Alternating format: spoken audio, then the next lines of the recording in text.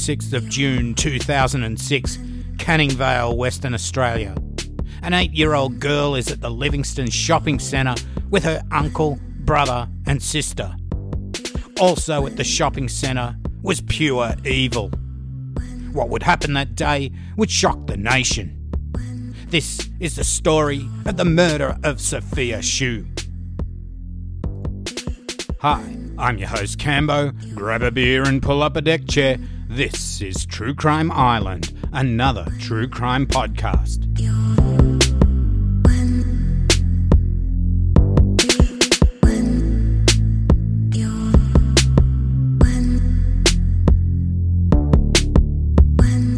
So tonight, Islanders, I bring you such a sad and shocking story. I will say that this may upset some people, as it does deal with the murder of a child, so please be warned. I'll let you know when the bit you may want to skip over happens. Okay, so you would think that taking a shopping trip to the local shopping centre would be a relatively safe thing to do. But sometimes even the safest places can be where the evilest of evil will lurk. On the 26th of June 2006, at Livingston Market Shopping Centre at Canning Vale, which is about 20 kilometres south of Perth in Western Australia, which is also about 12 miles in the old measurement, little 8-year-old Sofia Shu was out shopping with her uncle, brother and sister. Sofia told her uncle that she needed to go to the toilet, and so she walked along the corridor towards the toilets as her family waited in the main shopping area. After a few minutes, they became concerned as Sofia seemed to be taking longer than necessary. Sofia's brother walked up the corridor and called out for Sofia at the entrance to the ladies' toilet area. There was no response. He walked back along the corridor and he heard movement in the disabled cubicle. The door was locked and showed occupied on the handle, but he knocked on the door and called out for Sofia, but got no response. Sofia's brother then walked back to the rest of the family. They then began to search the shopping centre for little Sofia. With no luck, and only 10 minutes after Sofia had first left the family to go to the toilet, Sofia's brother went back along the corridor towards the toilets, and this time he saw that the disabled toilet door was unlocked and open. He approached and opened the door to look inside. What he was to see would scar him for life. Now warning, this bit is nasty. On the floor of the cubicle was his little sister Sofia's lifeless, naked body. Her limbs so severely contorted that both her legs were broken and her left arm was dislocated. Her throat was severely compressed and her larynx crushed. She had been strangled. She had also suffered a peroneal tear. The injuries to her legs and arms were caused by the perp as he ripped her clothing off her, and the strangulation as he tried to muffle her screams. Sofia's brother raised the alarm and the police were immediately informed. They closed the entire area and commenced a forensic examination in and around the disabled toilet area. During the early hours of the following morning, a forensic expert obtained a fingerprint from a wash basin in the cubicle. They got a match. It was the fingerprint of 21-year-old Dante Wyndham Arthurs.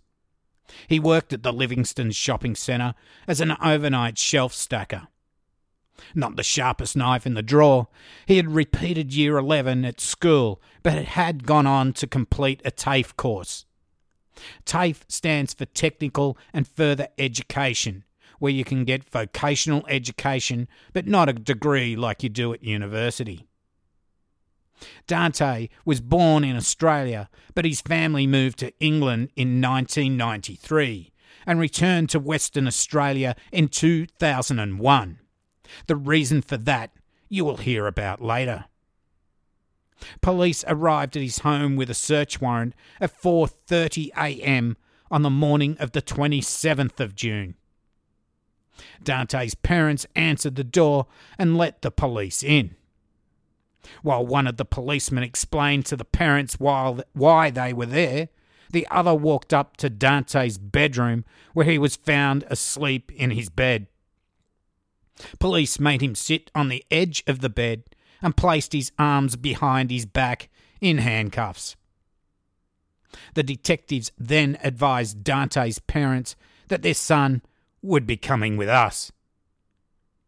Dante's father then pointed his finger at the detective senior sergeant and demanded that a solicitor be present while his son was interviewed. The detective senior sergeant replied that Dante would be given his rights. This caused an immediate reaction from Dante's mother, who loudly shouted a number of times to the effect that her son had not been given his rights last time. I hear you all say, last time? Yes. I'll get back to that a little later on. This Dante Wyndham Arthurs had his prints on record for a reason, and that whole fuck-up will bring on the rage. So the detective senior sergeant and the father entered Dante's bedroom. Dante was still on the edge of the bed, handcuffed, surrounded by the other detectives. He was asked to identify the clothing that he had been wearing the previous day. All of this was being captured on video by a video operator. Then the detective sergeant and the video operator left the room, but the father insisted that he stay there with Dante. But he was persuaded to leave the room while Dante's mum was shouting to the detectives that we do not trust you anymore. At 5:15 a.m, Dante was driven to Cannington Police Station and taken to an interview room. He was interviewed for 3 hours. In the first part of the interview, Dante was asked about his background and movements on the day before. Dante appeared to be fairly calm and relatively relaxed. Dante confirmed that he was employed as a shelf stacker at the Livingston Shopping Centre and that he had been working there between 3 a.m. and 8 a.m. on the 26th of June 2006. He had then gone home to bed and had slept until 11 a.m. or 12 noon. After eating lunch, he had driven to the Carousel Shopping Centre where he did some banking. He then drove to the Livingston Shopping Centre where he went to the Big W store to look for board games. Now this was in effect the first admission that the applicant made in the interview because it placed him near the scene of the crime at around the time that it occurred. After he had looked at board games for a while, he decided that he could not afford to buy any and decided to drive home. When he arrived home, his mother asked him to buy some grocery items and he then returned to the Carousel Shopping Centre once again. While at Carousel, he also filled his car with petrol. Dante was then questioned in greater detail about his movements at the Livingston Shopping Centre, and he was shown a floor plan of the centre. At the request of the detectives, he pointed out the toilets on the floor plan, and he was obviously familiar with their location by reason of working in the centre. Dante was then told that his fingerprint had been found on the wash basin in the disabled toilet and that the wash basin had been cleaned at 3 p.m. the previous day. What followed in the interview would largely become inadmissible due to persistent importunity or sustained or undue insistence or pressure by police conducting the interview. Now, the gist of the interview was that Dante could remember in pretty good detail everything he did that day. However, when it came down to whether or not he could remember what he did to Sofia in the toilet, he said he couldn't remember, and this went on each time police asked him what he did to her. Also, it came out that he had become angry after a fight with his mother. This, it seems, is what made him take out his anger on little Sofia. Now, as the media reports of this horrific crime started to filter out, it was described as the most horrific murder in Western Australia since the David and Catherine Burney murder rampage in the 80s. There was also a rumour that Dante was in fact one of the child murderers convicted of the murder of James Bulger in the UK in 1993. It was being alleged that Dante was in fact Robert Thompson, who at 10 years of age was convicted of murdering James Bulger, given a new identity, and then transported to Australia. This prompted the British High Commission to release a media statement which in part said, "There is no connection between the man arrested in Western Australia and the individuals involved in the James Bulger case. Australia has not taken British convicts since 1868. It was then revealed that Dante had been investigated for a sexual assault 3 years earlier in 2003 against another 8-year-old girl. These charges were dropped due to insufficient evidence and incorrect police interviewing techniques. Also, it was found that the shorts that Dante was wearing in the 2003 assault had traces of blood on them that was not picked up in the initial investigation. But the Director of Public Prosecutions refused to consider charges against Dante because of the police had been too robust in interviewing him and that a conviction was unlikely. So, in 2003, Dante gets off on the first sexual assault of an 8-year-old, mainly because the police fucked up the investigation. 3 years later, he's arrested in relation to the murder of another 8-year-old, Sofia, and the interview by police is so incompetent that most of it is deemed inadmissible in court. For fuck's sake, guys, I know it must be frustrating when interviewing scum like Dante, but we as a community rely on you being able to cross your T's and dot your I's well enough to be able to get this scum off the street and not let them go on technicalities. So, Dante is finally charged with willful murder, 2 counts of sexual penetration of a child, and deprivation of liberty. Now I'll explain willful murder, as at the time Western Australia had 3 general offences for homicide. Willful murder is an unlawful killing with an intention to kill, and murder is an unlawful killing with an intention to do grievous bodily harm. Generally, an unlawful killing without either of these intentions is manslaughter. The only exception to this general rule is felony murder, sometimes referred to as constructive murder. In the case of felony murder, the accused is convicted of murder even though he or she did not intend to harm anyone. In general terms for felony murder, liability for murder attaches because the accused caused the death of a person by a dangerous act committed for an unlawful purpose. So, with all this media attention and aggressive interviewing techniques by police, it was getting to the stage where a fair and successful trial was becoming almost impossible. On the 28th of June 2006, Dante's home was vandalised with windows being smashed by rocks thrown at the house following his address being divulged on air during a popular Perth talk radio show. In the end, Dante would be given a bench trial rather than trial by jury.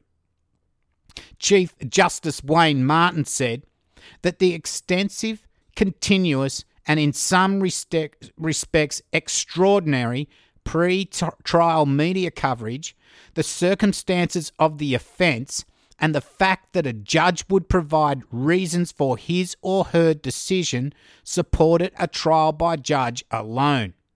Hence, it was agreed that Dante would be heard by a judge alone and not a jury, which isn't a bad state of affairs. At this time, Dante's lawyers were in discussions with the Director of Public Prosecutions regarding his plea status. In August 2007, they agreed that Dante would plead guilty to the lesser charge of murder instead of willful murder and one charge of unlawful detention. The 2 counts of sexual penetration of a child under the age of 10 were withdrawn because forensic analysis could not conclude if Sofia had been sexually assaulted before or after she died. You see, that charge is only valid if you are alive, not dead. That's weird, but I guess rather than push the point, it was better to go ahead with the main charge rather than fight the lesser charges. On the 17th of September 2007, Dante pleaded guilty in the Supreme Court to charges of murder and unlawful detention. So some of the evidence that police were able to discover when they raided Dante's home would make your blood chill. They found photographs and details of potential child victims. There was a bag with documents containing photos and details of another number of young girls and female clothing in small sizes. Dante had collected ages, addresses, and directions to their homes.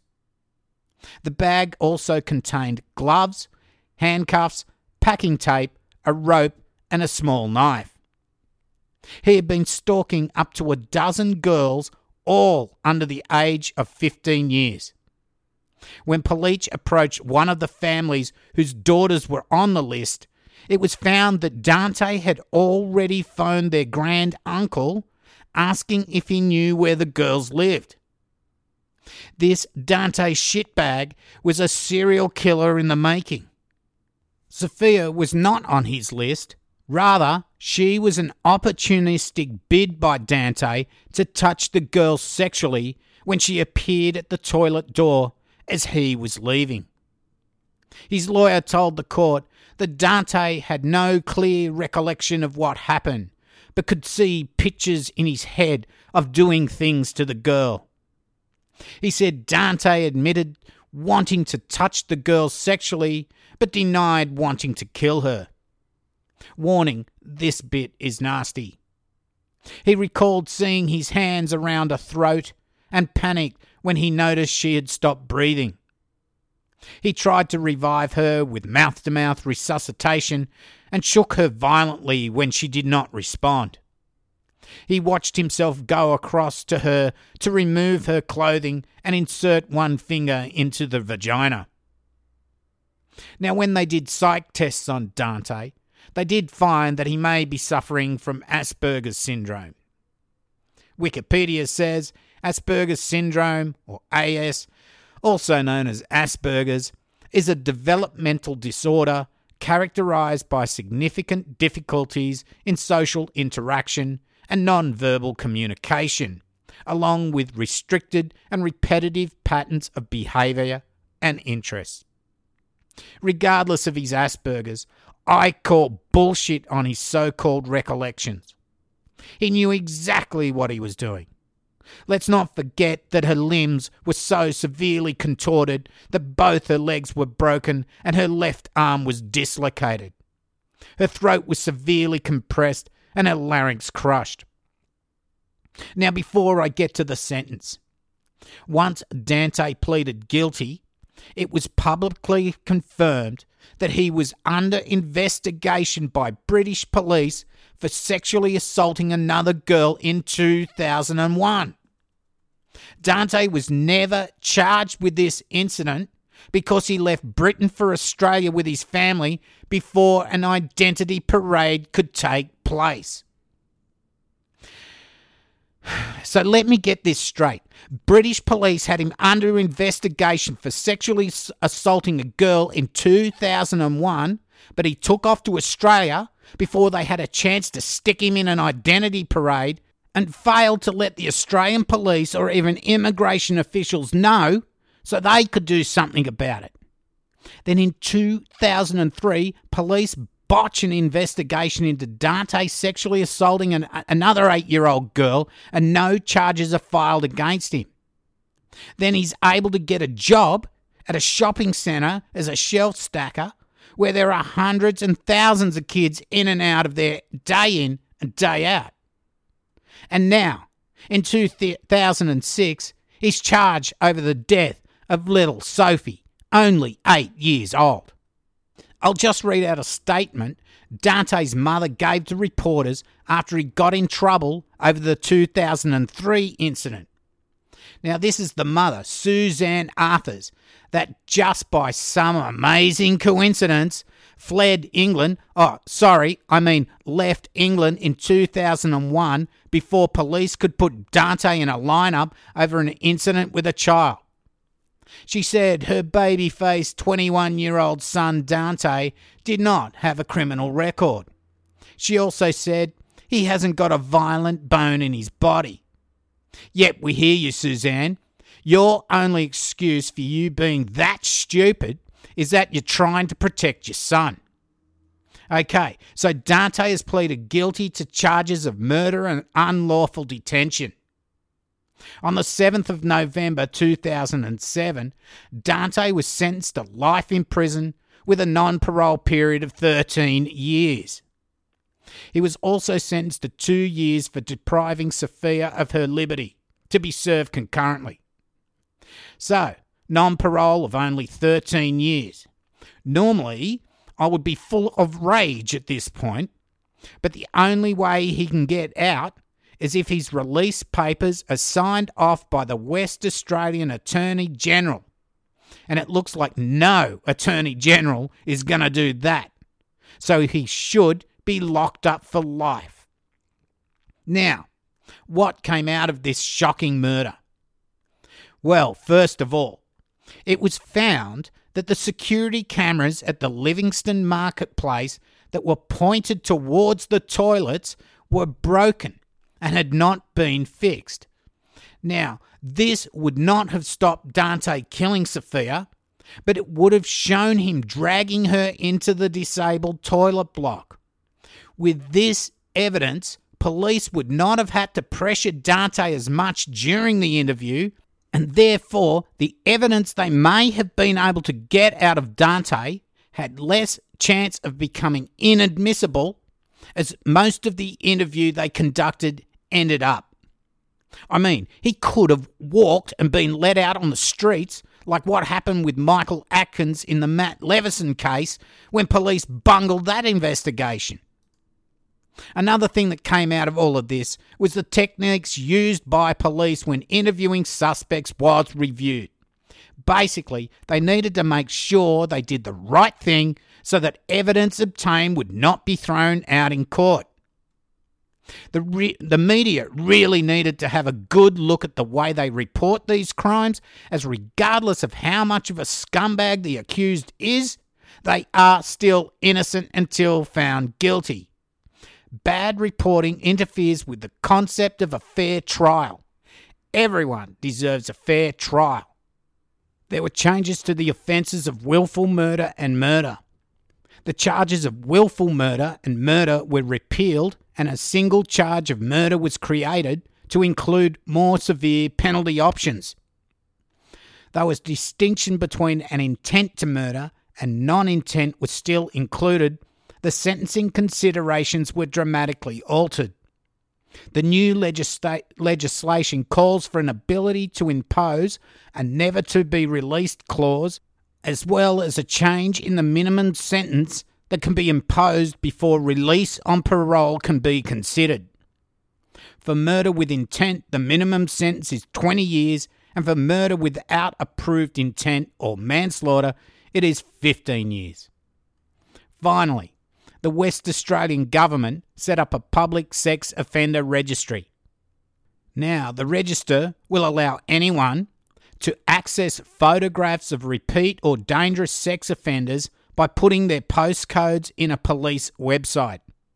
Access names, dates of birth, photographs and aliases of any child sex offenders being sought by West Australia Police following a breach of bail or reporting conditions.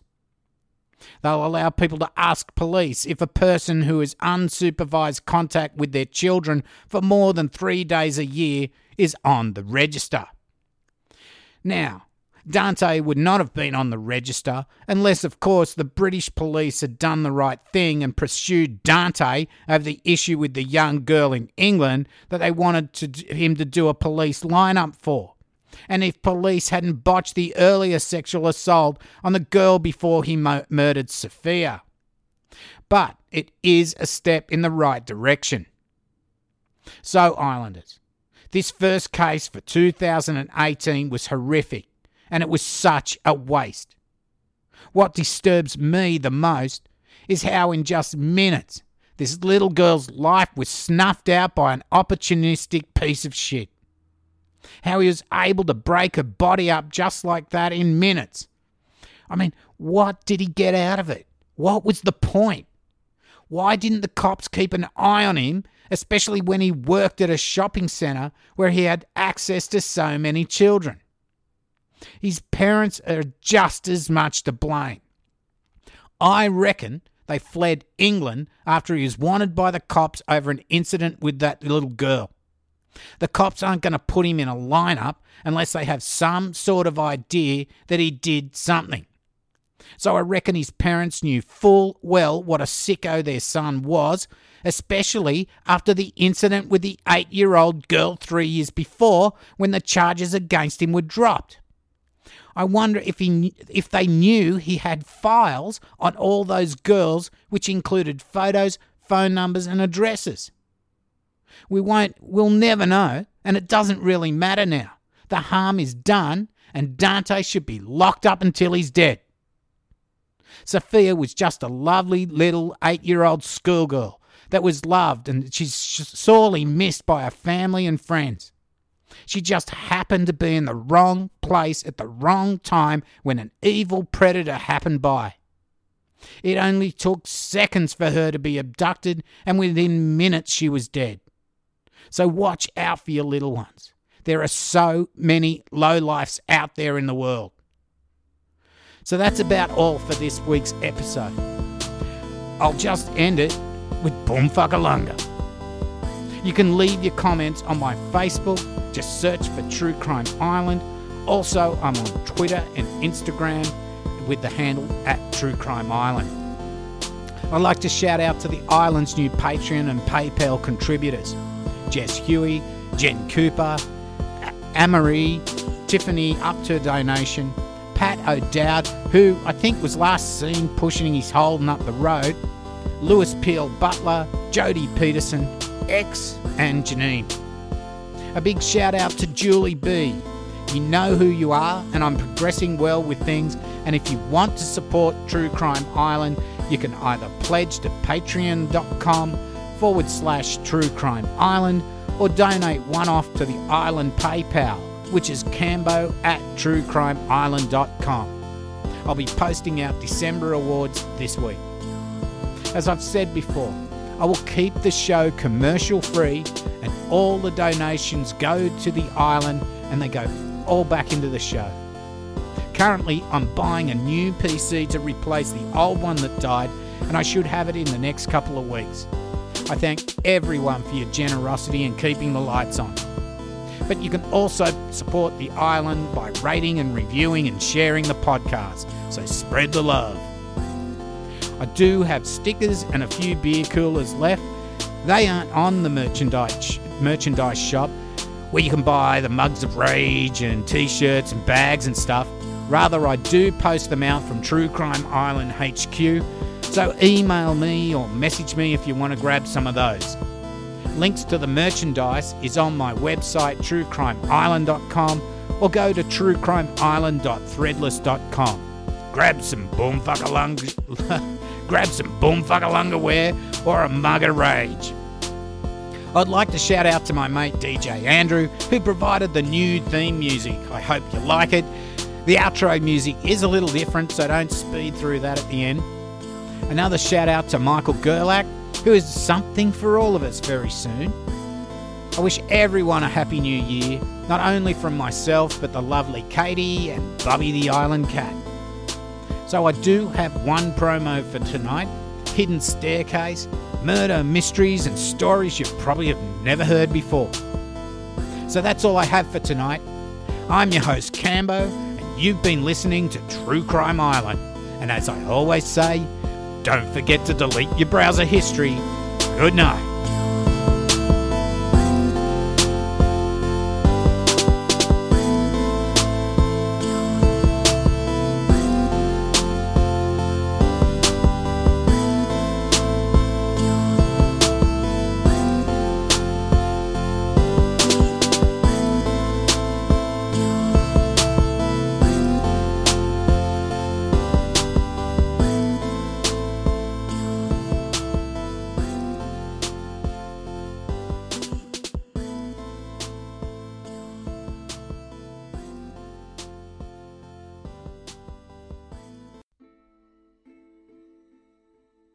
Murder.